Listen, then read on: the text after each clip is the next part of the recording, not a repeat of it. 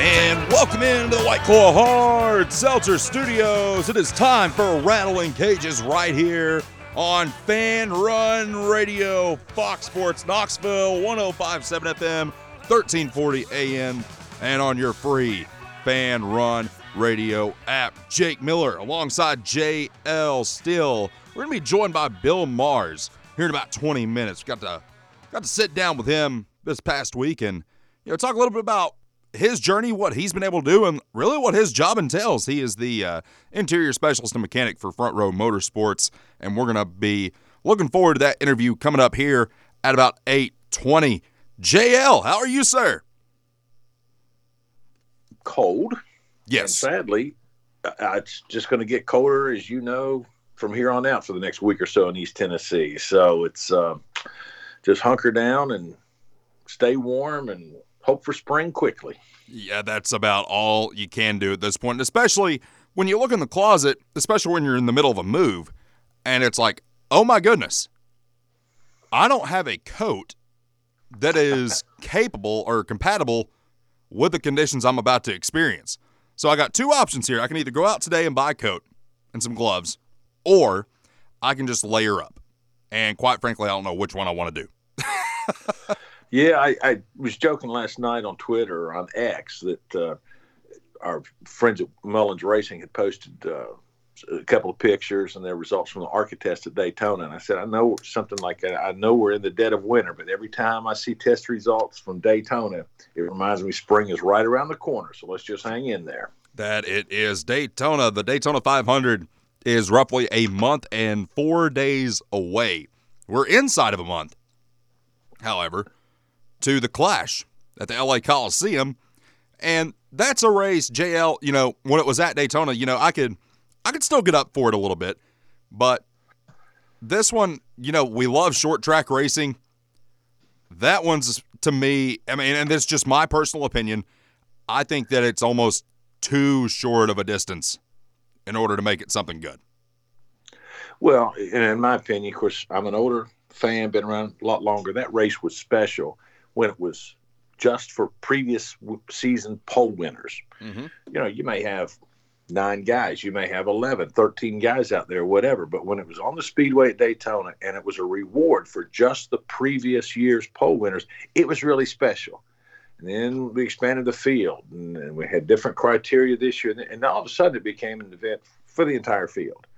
Now, sadly, I think with this charter system, we're never going to be able to get it back to where it was a real special event. This is just a non-points cup race, right, where everybody's involved, and that just takes away a lot of it. And then, I don't know, I'm still not sold on this deal at LA. I saw this morning online that they're NASCAR street marketing teams out in LA giving away tickets and pumping up the race and trying to create a buzz. Let me tell you, if you're in year 3 of an event and you need to go to that extreme to create a buzz, your product is not creating the buzz. I can name several markets that would have a buzz about this event if they hosted it without street marketing teams. Could you imagine if they did this at the Nashville Fairgrounds?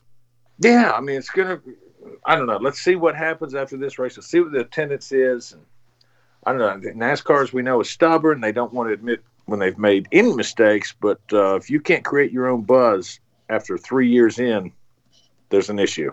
Well, and this just goes back to, our theory that we've had for, roughly a year now. It's essentially been a year since I've had you, whether it be on as a guest on my previous show that I had or since we started Rattling Cages.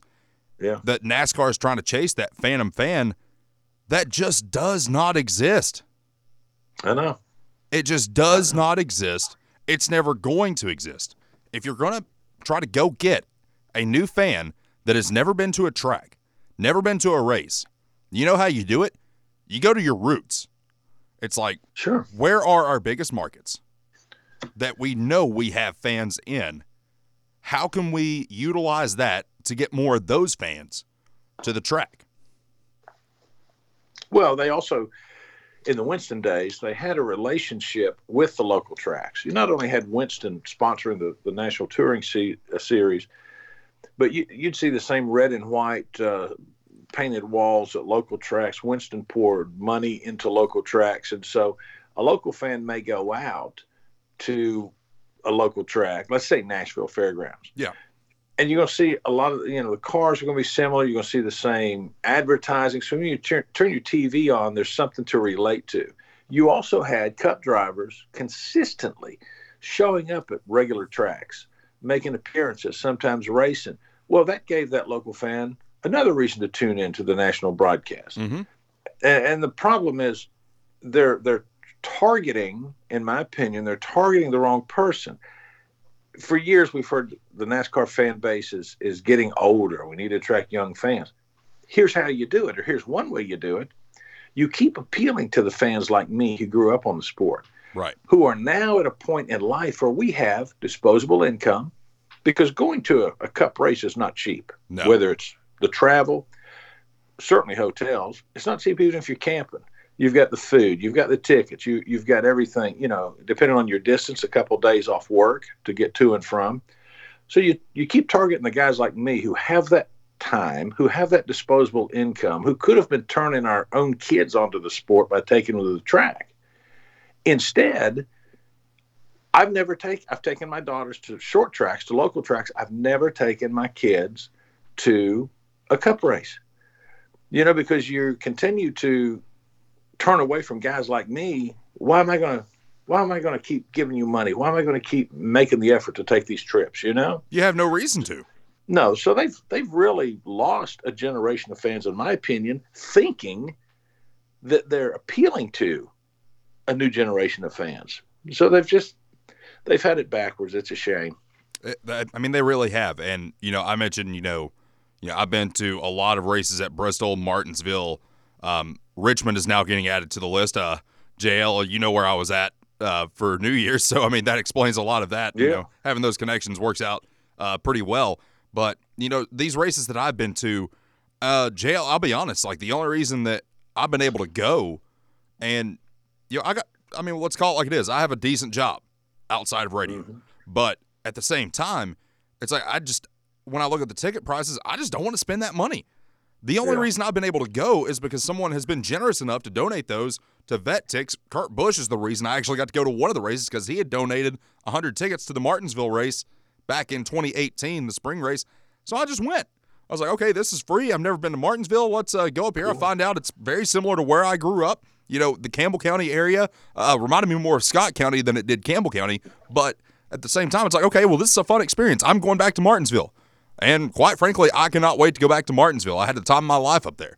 And, if you could do more of that, I'm not saying, give tickets out to, just whoever, but, there's got to be a way that you can market to the new generation of fans while at the same time keeping the fans that have been around and supported this and kept this thing going for years and years and years. There's got to be a happy medium as to how you can get both demographics to come together and put rear ends in seats.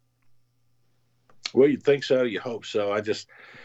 Yes, you do have to. I'm not one of the people, they look at you and say, well, boomer, you don't want to change. I realize they have to continue to appeal to new fans. But think about it. The last few years, they have seemed to put all their emphasis into trying to attract the fan and get a fan to spend their money who is also the same person who doesn't think they need to pay back student loans. Mm-hmm. If you can't pay back student loans, how are you going to spend all this money, on something extracurricular? So you can't. You're eating rice and beans at that point. You're struggling to pay rent. Exactly. The best equivalent I can think of this is, and JL, you know what I'm talking about because you're local here to the area. And I know we're a NASCAR show, but when you look at the University of Tennessee, for example, you had a lot of donors and a lot of season ticket holders who were grandfathered into this old system in which you didn't have to pay a donation. While at the same time, it's not fair for somebody else to have to pay a massive donation. At the same time, you made a lot of people mad by moving them out of their seats that their family had had for 50-plus years. I was like, well, you're going to be over here now. Well, I don't want to do that because my family's had these tickets for years and years and years. Oh, and by the way, you have to pay a donation on top of that. We've never had to pay a donation because we were grandfathered into this old system. Well, sorry, this is just getting done away with. Like, it's the same thing. Like, you can't just make your entire fan base mad that's already there to try to appease a new fan, because I'll be honest, some of the new football fans, and not all of them are like this. You have people like me and, the guy that took over my show, William, that actually care about the sport, that are going to support, a certain team or a certain driver no matter what. But at the same time, you have a lot of these people that are coming in and using it basically as a social event. Sure. And it's like, okay, well, it's cool that you're here, you're buying a ticket, you're buying, beer, you're buying food, but do you really have a vested interest in what's going on the field or on the track? Yeah. I know. I mean, you're absolutely right. Now, again, I think there's been better opportunities for them to continue to appeal to established fans while trying to attract new ones, but they've tried to ignore the former just to go all in on the latter, and I think it's cost them. And I hope they turn it around, because I love the sport. Now, here's a for instance.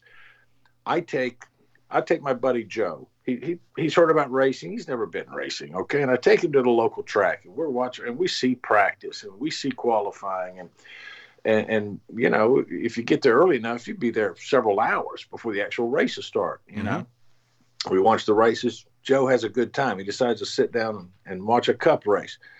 Well, guess what? There's no practice. You don't see practice anymore.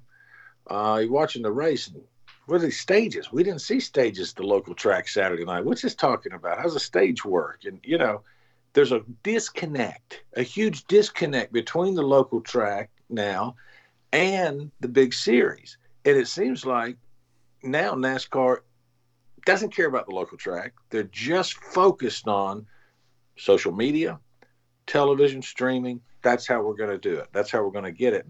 If you listen to the uproar over the last couple of days about people not wanting to subscribe to Peacock to watch the Chiefs and Dolphins last night. Ooh. Okay, get ready, because, we're streaming racing when some of these races, when this new TV deal comes. So that's going to be interesting to see those numbers. And that's just something that's just absurd to me still. I mean, even, for reference, I'm about to be 29 years old. And, I grew up when Netflix just became a thing, and you got Hulu and you got YouTube. Now you have YouTube TV and all these streaming services. Now we have Peacock. Now we have, Apple TV is a streaming service. You have multiple avenues in which you can take this. The problem that I have is if it's a primetime event, a primetime race, a primetime game, I'm already paying for a cable subscription. Sure. I don't want to have to go and buy another streaming service, because at the end of the day, I'm going to end up spending more on streaming services than what I ever will just paying for cable. That's one of the issues that I have. You mentioned last night the Chiefs and the Dolphins, for example.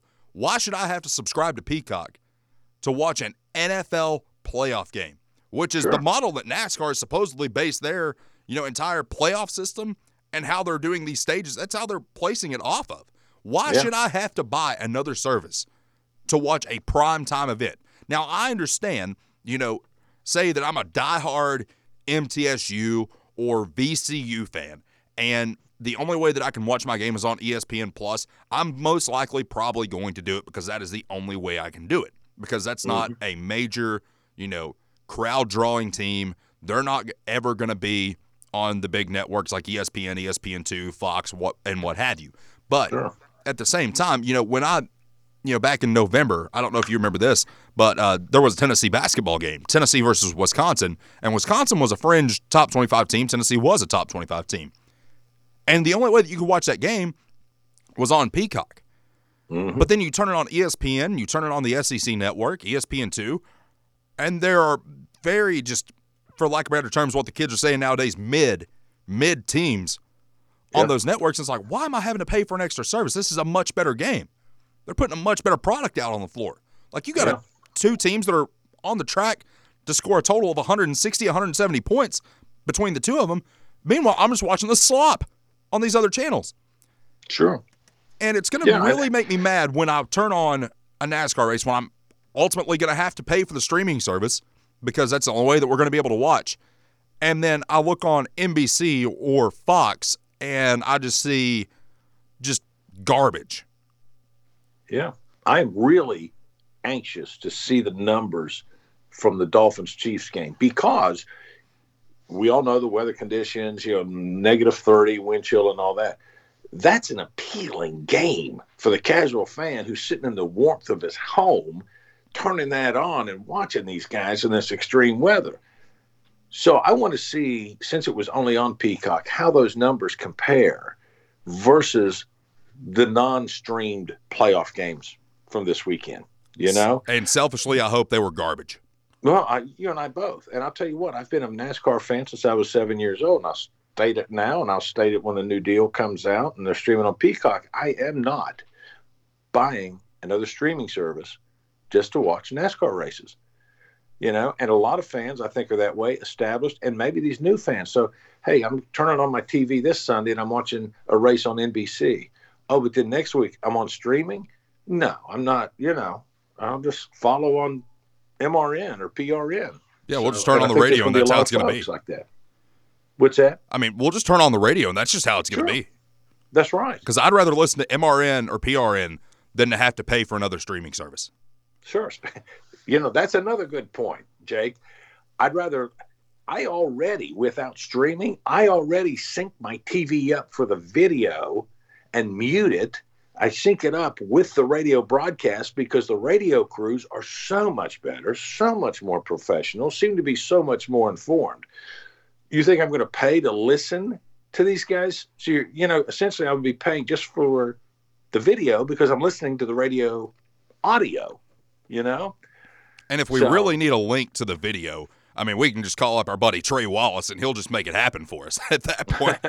But he will absolutely help us out should that be the case.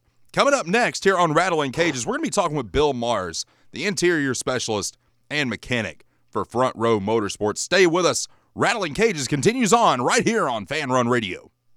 Ever been the coach who realized the team's... You're not the driver of the 34 car, the 38 car. You do a lot of the stuff behind the scenes in order to get those cars to the front. And just go through with the audience what your typical day-to-day life is like with your position you have at Front Row Motorsports. Okay. Well, the biggest aspect that you have being an interior specialist is making sure that all of the safety equipment is like it should be. All the air conditioning stuff is like it should be. The cool suits, it all works together. The biggest thing that you don't want to see is your driver get hurt. So I know my driver, Todd Gilliland, he's a Bell driver. I have a very good relationship with Tim Whitaker over at Bell. Anytime we've had an issue with the helmet, I've gone across town, I've taken the helmet, and he's checked it out and made sure everything's like it should be. Just make sure the gloves are correct, their shoes, their fire suits, their belts. You think about the 10 or 12 safety items that you have to deal with every week. You need to make sure that the seatbelts don't have a little nick or a fray in them. One race, we had an air conditioner go out on Todd, and it was Circuit of the Americas. And fortunately, he's young, and he was able to drive through it and got a top 10 out of it. But he very easily could have fallen out of the seat because his air conditioner quit working. So every week, you have to go through his systems like that and make sure that they operate as they should. Bill, you've been doing this a long time. For folks who aren't familiar with you and your background, tell us when you got started and kind of your journey through the racing ranks over the years. So this is my 25th season, and I would absolutely be a story in how not to get involved in racing. And you have to go back to when I was in high school in 1995. It predated the internet. Nowadays, you type in on Google, how do you get involved in NASCAR? That wasn't a thing back then. There wasn't any kind of, look up online, oh, there's this tech school, there's that tech school. None of that existed. So when I graduated high school, the counselors there, they were like, a career in NASCAR? Are you kidding me? Here, why don't you go to this school and be a teacher? And I'm like, huh? What?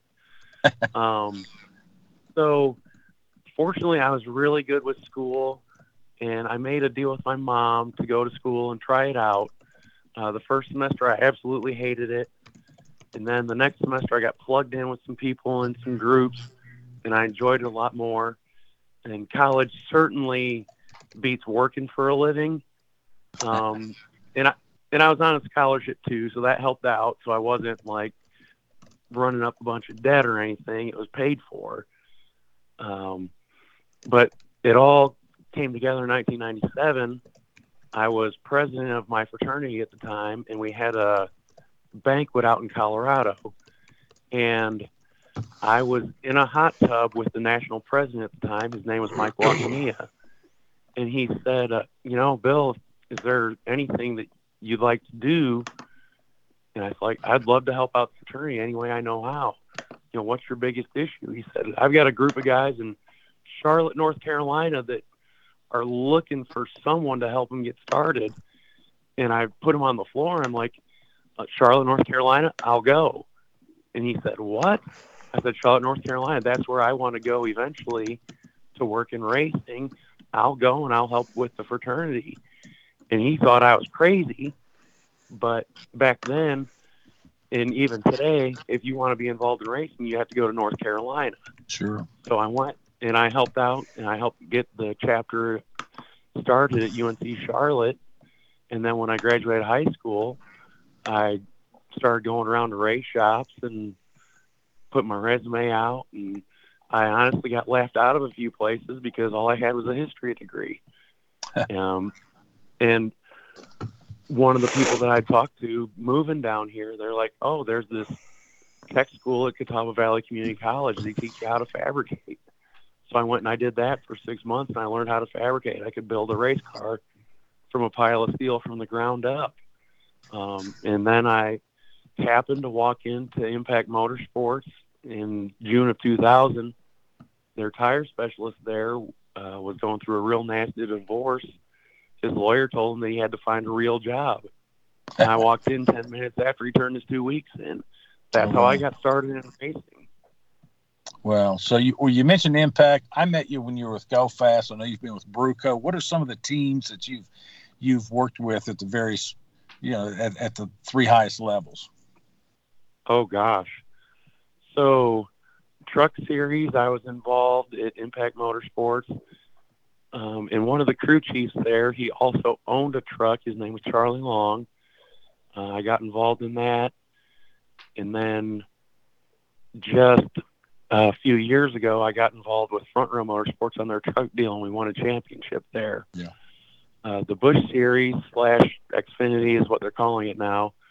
I made the rounds on all the teams there.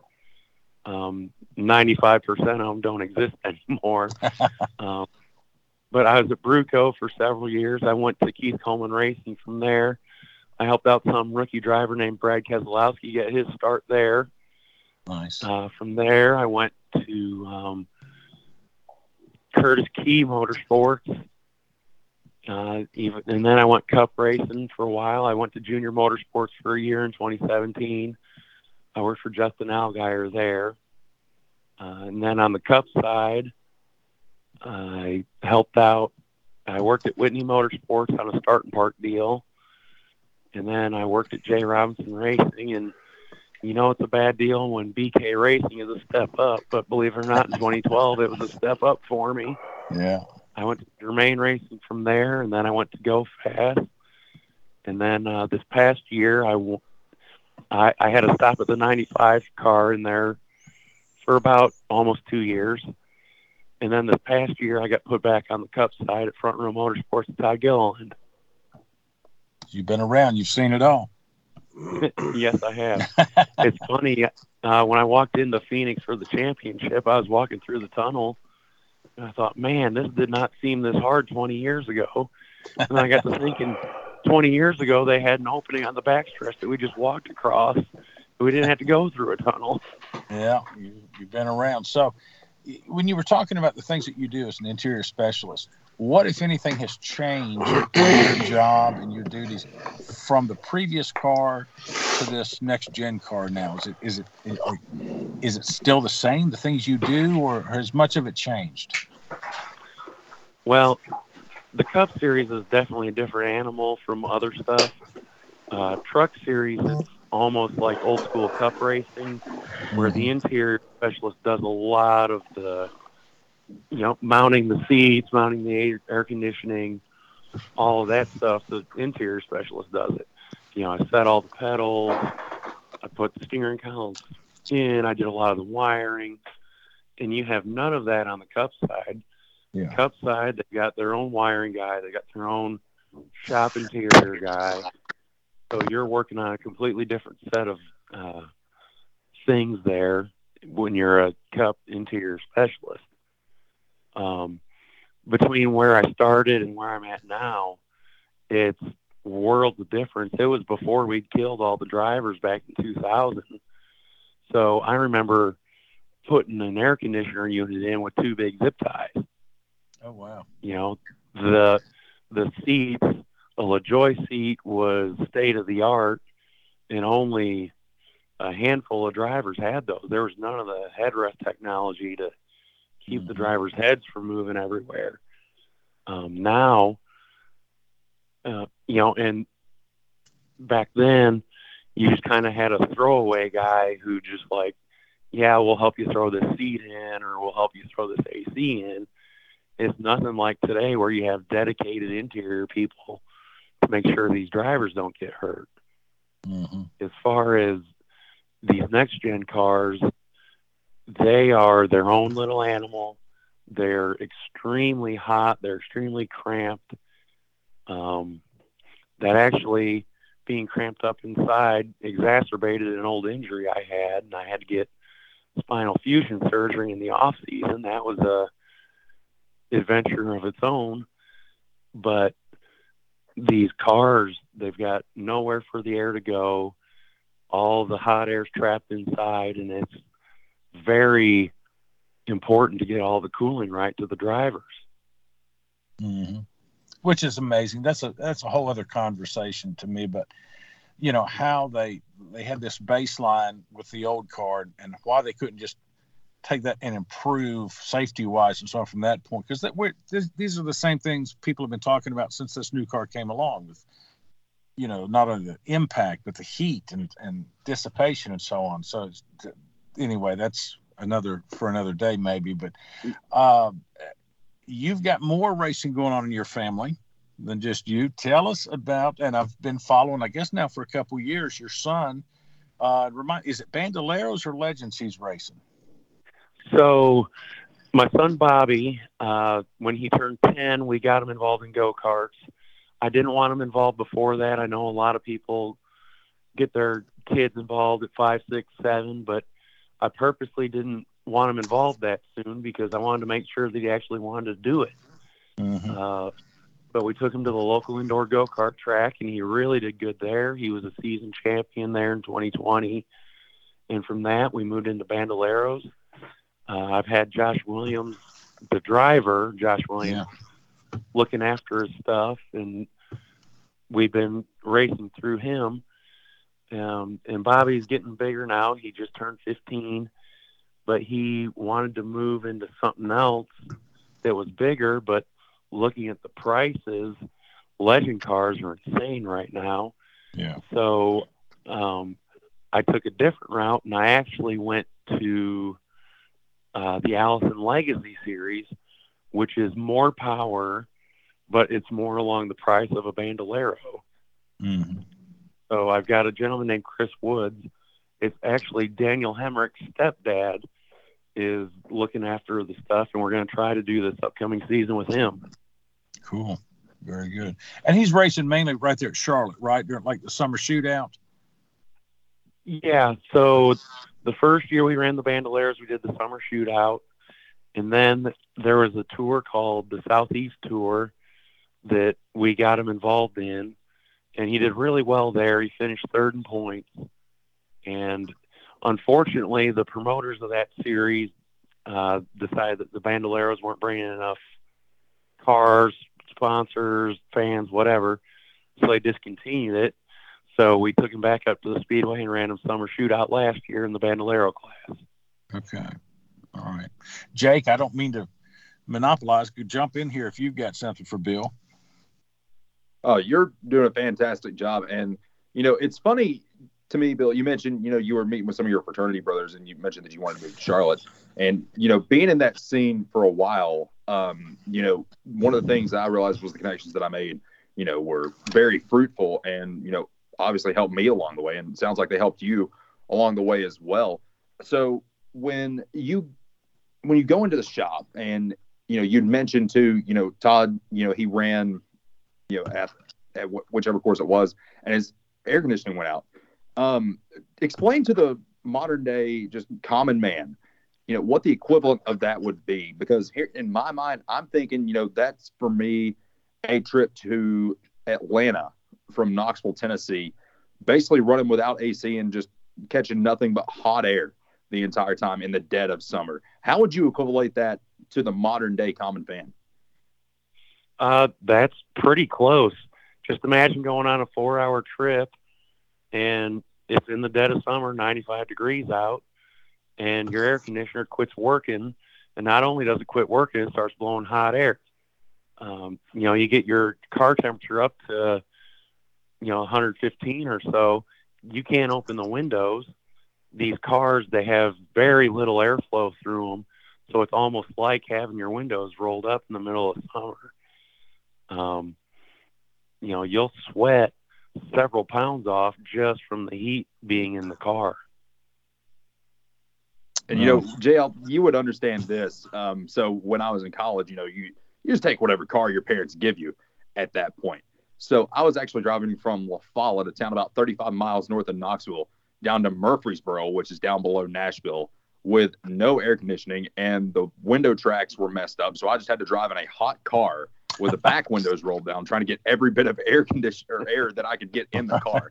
So it was one of those deals. Even if you had a fraternity meeting that you might have been running late for, you were wearing whatever just old T-shirt you had and whatever pair of basketball shorts you could find, and that's how you rode. And unfortunately for these drivers, you have to wear this protective equipment. You have to wear the helmet. You have to wear the fire suit. You have to wear the boots. You have to wear the gloves. There's no getting around that for these drivers. That really just amazes me, just because there's absolutely nothing they can do in a situation like that. Yeah. Yeah. If you have an issue, you pray that it's the last 50 laps of a race and not the first 50 laps. And like you said, these fire suits that they have to wear fireproof underwear. They don't breathe. They just trap the body heat in, and you're kind of at the mercy of, how hot it is that day. And even I say AC system, the only thing that they do is they knock about 20 degrees out of the ambient air temperature. So if it's a 100-degree day, it's only going to blow at 80 degrees air into your helmet, which is better than 100-degree air into your helmet. But, the most that they'll do is they'll knock 20 degrees out. So it's not a true air conditioning system. It just takes the ambient air and it cools it down from where it's at. Sure. Real quick, because we're running out of time, off season versus in season. Are you still going to the track? I mean, obviously that adds a lot during the season, but your job duties, what's the difference this time of year versus June, July, August? So during the year, especially on the Cup side, there's one off week for 36 weeks or whatever it is. Yeah. You get done at the racetrack, you go to the shop, you take your parts and pieces off of one car, you put them in the next car, you get the car loaded, and you go home. There's not a whole lot of time to mess around with anything.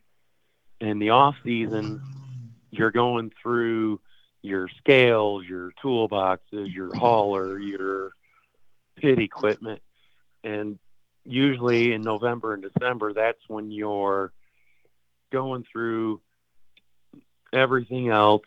You're making sure, okay, we lost 3 wrenches, 5 sockets. Let's get those replaced. Let's get a new wrap on these things. Let's improve the hauler and do this to it that wasn't done last year. And for the road guys, that's when you actually get a chance to take your time off. Mm-hmm. There's usually no time to take a 2-week vacation in the middle of the year. So you've got 2 months to use all your personal time off of.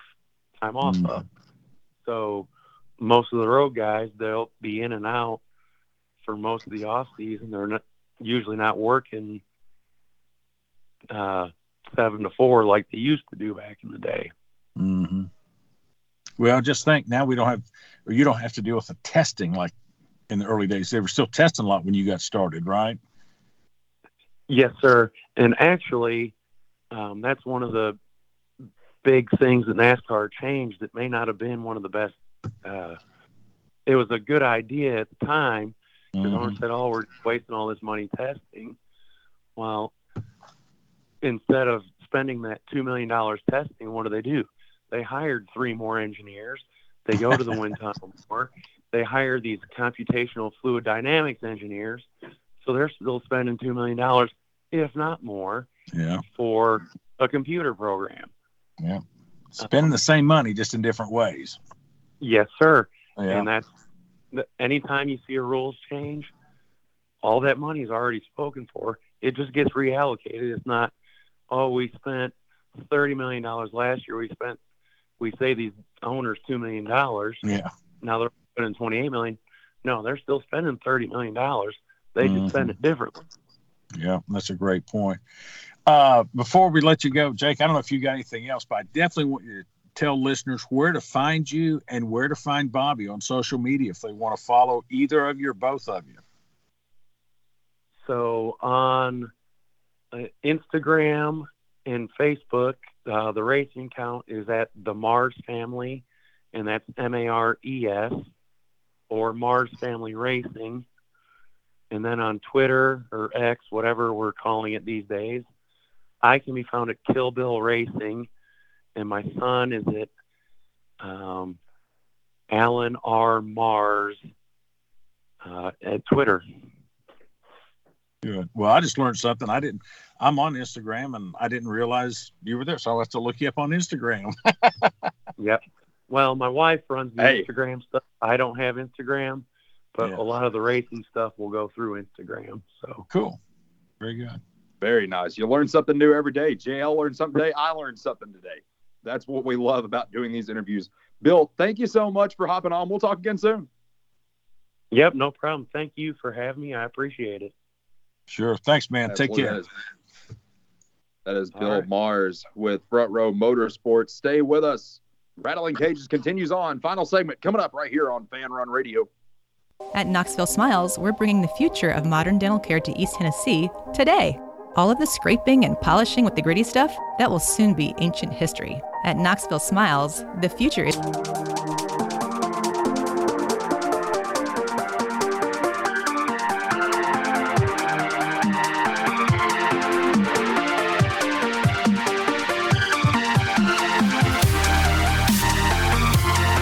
Final segment of the program. It is Rattling Cages right here on Fanrun Radio. Jake Miller, JL still. We got about 10 more minutes for y'all for the first show of 2024.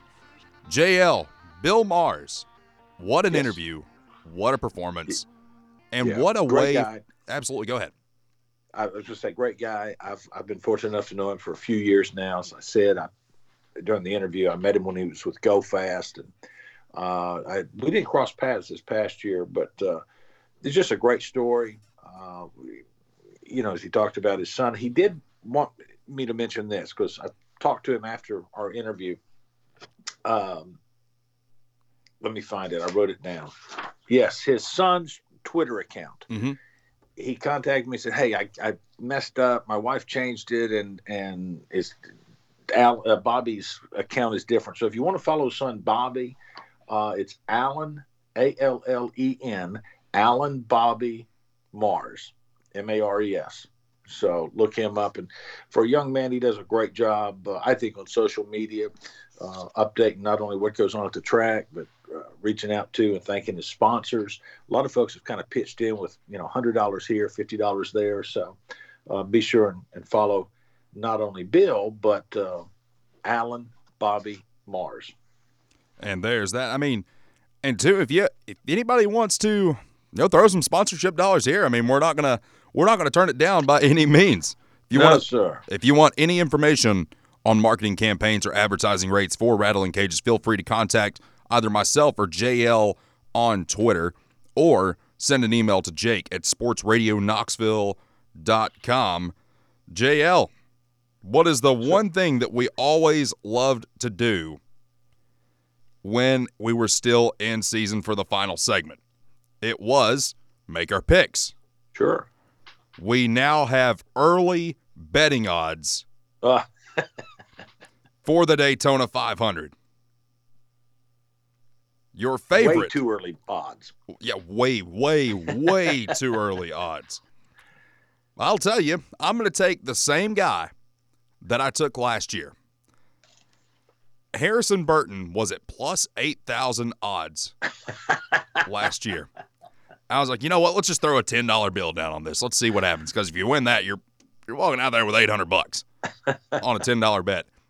I'm not going to lie. With about 7 laps to go, I was sitting there. I'm like, oh my goodness.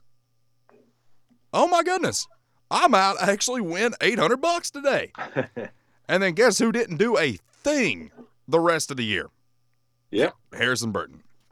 And then you got a couple of other guys, towards the back. I mean, right now his odds are at 80-1. Zane Smith has the worst odds at 100-1. Corey LaJoy sitting there at 65-1. Todd Gilliland with the same odds. Daniel Hemrick 55-1. Justin Haley 55-1. Noah Gregson 50-1 odds. Might want to keep an eye on that one as well. Michael McDowell 35-1. That wouldn't be a bad pick either. And then we scroll all the way down here to the bottom. You start getting to the lower odds. It's like, okay, well, here's a guy. He's probably got a chance to do it. But I just want to see, in your opinion, if this makes sense to you. The favorite, the reigning champ, Ryan Blaney at 9-1. Yeah. Denny Hamlin at 11-1. Chris Buescher, 11-1. Brad Keselowski, 11-1. And your favorite driver, the most popular driver in NASCAR. Oh, yeah. And all we heard last year was this.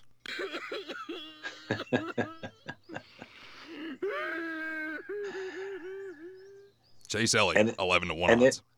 Listen, it's not going to hurt my feelings in 2024 if we hear a whole lot more of that. But we'll see how it shakes out. I can tell you now, I mean, now it's just guesswork and emotions more than anything. There's no real information about how guys are running and so on. But I think it would kick off the season tremendously well. Be a great storyline from where he was, where he went, and how they've elevated since he went there. But I would love nothing more than to see Brad Keselowski get the Daytona 500 win. His teammate, his employee, Buescher, did so well last year, picking up multiple wins. Brad was right there with some opportunities at tracks, but what a statement that would be if Brad could win Daytona, and I would love to see it. Absolutely, and this is a guy that, a lot of people had a sour taste in their mouth about, just because, he was with Penske and you had the Joey Logano effect, and, Joey Logano, essentially made himself, he either had fans or people hated him. There was really no in-between. There was really no indifferent feelings about Joey Logano. But then Brad takes over becomes a part owner in Roush Fenway Racing. And that team, like we had mentioned, before, was on the brink of becoming a museum team. It's like a team that was once great, a team that once had 5 cars. And then you look at what they did last year with Chris Buescher and Brad, and it's like, okay, well, they're doing something here. Like Brad coming over to Roush Fenway and becoming a part owner has elevated that team. Because at one point, JL, you'll remember this, when it was Ricky Stenhouse and Trevor Bayne driving for Roush Fenway.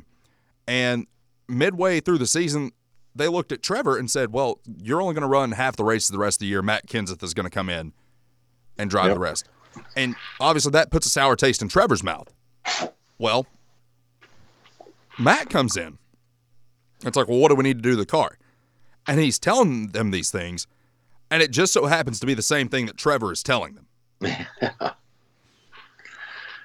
Yeah, they look like the term you used is museum piece. They look like they were on their way to being just a museum piece. And I don't know, a lot of folks I think wondered when Brad got in there, will they really be able to turn it around? But you've got to give that guy credit. He's done a phenomenal job. And it's good to see them competitive again. I mean, the equivalent to that would have been essentially Texas football. A team that was on the brink of just dying out. Yeah. But the resources are there. Sure. They're making these engines. It's like, why? Why can they not win? And Chris Buescher, I think at one point last year you had mentioned he might be on his way out. That was the rumor at one point, yeah. And then all of a sudden he wins. And then he wins again. Back-to-back weeks. And it's like, yeah, they're not going to get rid of this guy. They can't get rid of this guy. He's performing too well. Yeah. So, I mean, that was one of the best stories I think that came out of last year. And then, of course, you had the Kyle Busch Toyota Revenge Tour.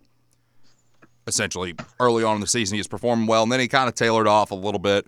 But at the end of the day, Kyle Busch had elevated that team back to where it was. And, I mean, Tyler Reddick, he did a good job when he was there. But at the same time, it wasn't a splash name like Kyle Busch. And that's one thing that Childress did. Was they were like, well, we need basically a splash hire, as we call them. And they went out and they got Kyle Busch. And like you said, in the garage, even though at one point mid-season he wasn't performing the way he wanted to, you had heard that Kyle Busch was happier than he'd ever been. Yeah. And that's saying a lot. Yeah. Number one, the fact that he was happy, for one. That was a miracle in and of itself. But then to see him, he's not as angry in these interviews. He's not pouting. He's not acting like a child in these interviews or when he hops on the back of the medical cart. I mean, I'm not going to lie. Some of those were funny, but sure. At the same time, it's like, this guy has completely revitalized himself as well. It's like, okay, well, guess what? I took a punch and just got absolutely kicked in the stomach. Let's go out and make the most of what we can. And he's done that. Well, I think a lot of that's age, maturity, wisdom that we gain as we get older. But at the same time, being, in a new place with new opportunities probably revitalized him as well. It's going to be interesting to see, can he, at a minimum, maintain and at best become even more competitive over the course of the season. So we've got a lot of great storylines going into 2024. I'm sure we'll touch on a lot of them as we get closer to the season. But, a lot of good stuff. And I tell you something else is Bill's interview was playing for a somewhat new show and coming out of Knoxville. Not only do we want to thank our guests, but I'm pretty proud of the guests we've had on. I mean, we've had sponsors, we've had team owners, we've had media people, both regionally and nationally. Now we've had a crew member on. So I like the fact, and I hope our listeners do too, that we're trying to bring perspectives from a lot of different perspectives, different angles in the sport. And we certainly appreciate everybody that's been a part of it and working on getting some more perspectives on here. Absolutely. We're looking forward to that, especially as we get closer to the season. JL, got a little bit of a surprise for you here to end the show. So, obviously, there's a lot of changes happening here at Fanrun Radio. We've had the lineup changes. I moved time slots to 10 to 12 and got a show named after me, which, that's an honor to me, Pretty cool. And being able to not only name it after myself, but after the nickname that was given to me by one of my fraternity brothers. And, through the week before, I was like, man, I really just need a logo. I'm like, I don't even know how to do this. Well, luckily, my girlfriend, who is very talented, just pops up a software and is like, well, let's use this, and this, and here you go, and spits out this awesome logo. We are getting a logo for this show within the next 2 weeks. Nice. All right. So we can actually brand ourselves. Merch, T-shirts, hats. Some other stuff that I cannot mention on air because I don't want to get in trouble with the boss. We're probably not going to do that. That's probably a bad idea. But it would be really cool if we did. That's going to do it for us. JL, thank you so much, man. Hey, it's always a pleasure. Enjoyed it. Thanks to everybody that tuned in. Absolutely. Up next, you have The Morning After returning with Davis Rangy right here on Fan Run Radio. Are you in need of a